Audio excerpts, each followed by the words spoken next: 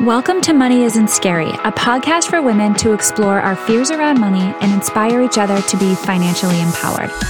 I'm Megan Dwyer, and I'm making it my personal mission to remove the taboo around money and help women rewrite their stories so they can stop staying small and begin to live life on their terms. In this show, we get real and uncomfortable as we unpack our beliefs, thoughts, and behaviors that aren't serving us anymore. I can't wait for you to join me on this journey, so let's dive in. Hi, you guys. Welcome to the Money Isn't Scary podcast. I'm your host, Megan Dwyer. Today is another fairly impromptu episode for me. I really just want to talk about something that's been on my mind lately. Although I did jot a few notes down before I recorded so I can organize my thoughts, but it's still a little messy, so bear with me. So I've had to step away from my normal pace or cadence or whatever of podcasting this week because I've been dealing with some family stuff at home. I know I mentioned before that my husband has lost his job a few times over the last couple of years. He's thankfully working now, and it seems to be a good fit. But it's just so interesting to me how, as a culture, we do this. How once we check a box, that all of a sudden, we think everything's just going to fall into place. Everything's going to be fine, right? No problems, no stress, no anxiety from here on out. It's in the movies and the stories that we hear, it's growing up that we'll just live happily ever after. No problems. And I think we like to think this because we want to cling on to something. We want to hope that things will be a certain way because that feels good. That feels comforting to know, right? But I'm learning that that's not the way it works. This has been a tough week for us. I've mentioned again, a few times on the show that my husband's lost his job a few times, 3 times in a row to be exact, all after only a few months for one reason or another. And he's terrified that it's going to happen again, and rightly so. I did, by the way, get his permission to talk about this in case you guys were wondering. So obviously this fear, right, creates a lot of anxiety for him. On top of and me, by the way, on top of the already existing shame and unworthiness that he feels for losing the jobs in the first place. And on top of that, there's also this underlying cultural expectation, which I've talked about before, that just because he's the man in the relationship, that he should be successful. And by that, I mean that he should be providing the majority of the income for the family. I really think that despite how much the world has changed, there's still a ton of stigma around this, especially for people my age. I'm 38. Because we were raised by a generation who still likely believes in 1950 stereotypical gender roles, where the man contributes more to the family's finances and the woman stays home and takes care of the kids in the house. But here's the thing. If this never happened to him and me, I wouldn't have the chance to learn the lessons that I'm about to talk about and to grow in the way that I am right now. And believe me, I'm still in the thick of it.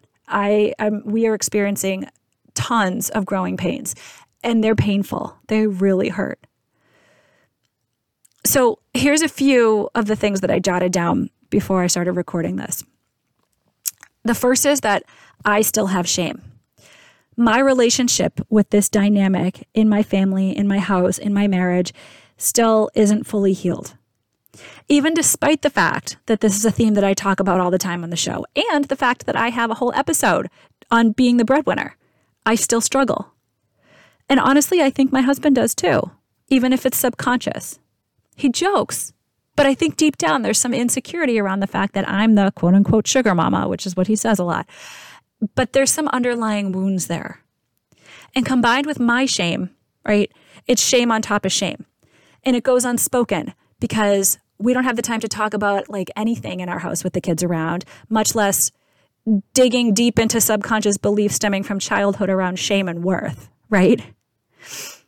I think it's also important to recognize that just recognize the underlying beliefs that we have. And we'll know what those beliefs are, by the way, because there's always a trigger or there's some emotional reaction. And those are signs pointing us to what those beliefs are that need to be worked through. And so we need to look at those beliefs, those underlying core beliefs that we have. And we also need to be aware of how culture reinforces those beliefs. And we need to be able to start calling bullshit on all of it. Because none of it matters. None of these things that are in our head actually impact who we are as people. We're surrounded by people who I think are drinking this cultural Kool-Aid of success, and it ends up making us feel badly about ourselves. And it has to stop. The second thing that I'm thinking through here is our relationship with ourselves matters. Above all, we need to have massive amounts of self-compassion, grace, and acceptance for ourselves. Maybe we didn't turn into the people who our parents wanted us to be, and maybe we didn't turn into the people who we wanted us to be, for that matter. But that's okay. Really, it is. All we have is the present moment, who we are today, and how we treat others. And deep down, I believe that we're all doing our best. And sometimes life just plays shitty tricks on us. When we can accept ourselves for who we are today, not who we thought we would be or who we hope we're going to be in the future, we can start to take that massive weight off of our shoulders. I also think a part of healing this relationship with ourselves is questioning our use of the word should. Because when we use this word, we're not accepting reality. We're talking about something we wish we had or something we wish we were or someone we wish we were, which is motivated by a lack of self-acceptance, right? I think in addition to this, we need to normalize failure. We live in a culture where we think that the path to success in life is to not make mistakes, to never fail. And I'm using fail in air quotes because what does fail even mean anyway, right? And we always feel like we have to make the right decisions. Maybe some of the time we need to screw up in order to find our way, right? And we're starting to see more and more people share their stories of the mistakes that they've made, of the shame that they had, and how they didn't always make the right decisions along the way, which is great. But what we see with these people is them talking about their experiences after the fact. Like that happened, and now they're in a better, more successful place now. But what about having this perspective while you're in the middle of it?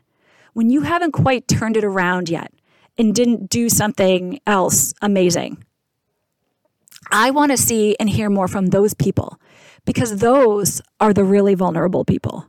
They're the ones who are in the thick of it and don't know how things are going to turn out, but have the courage to have the hope to believe in themselves. That's really inspiring to me.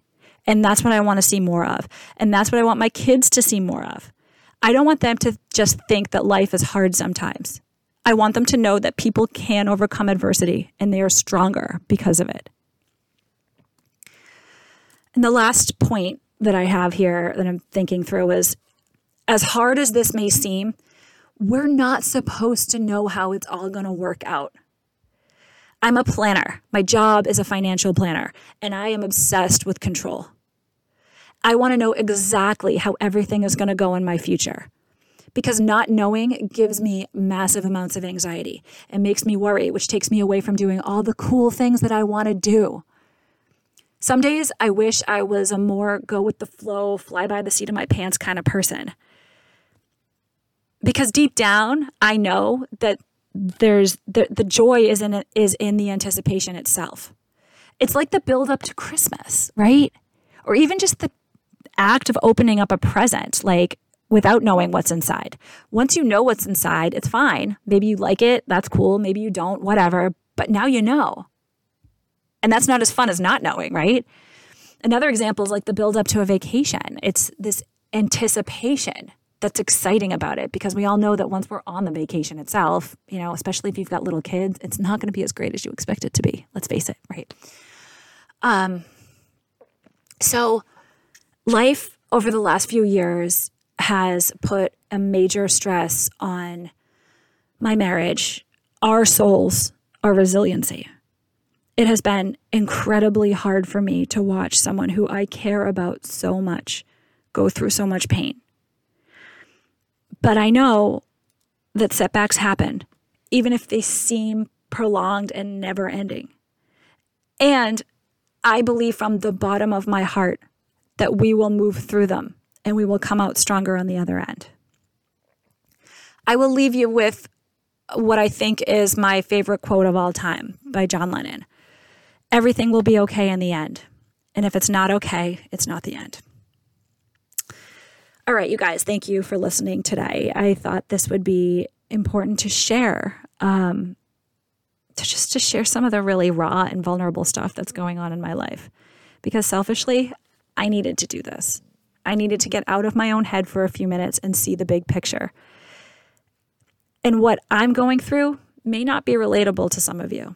And for some of you, maybe it is, or maybe it is now. Maybe it was at one point in your life, or maybe it will be at some other point.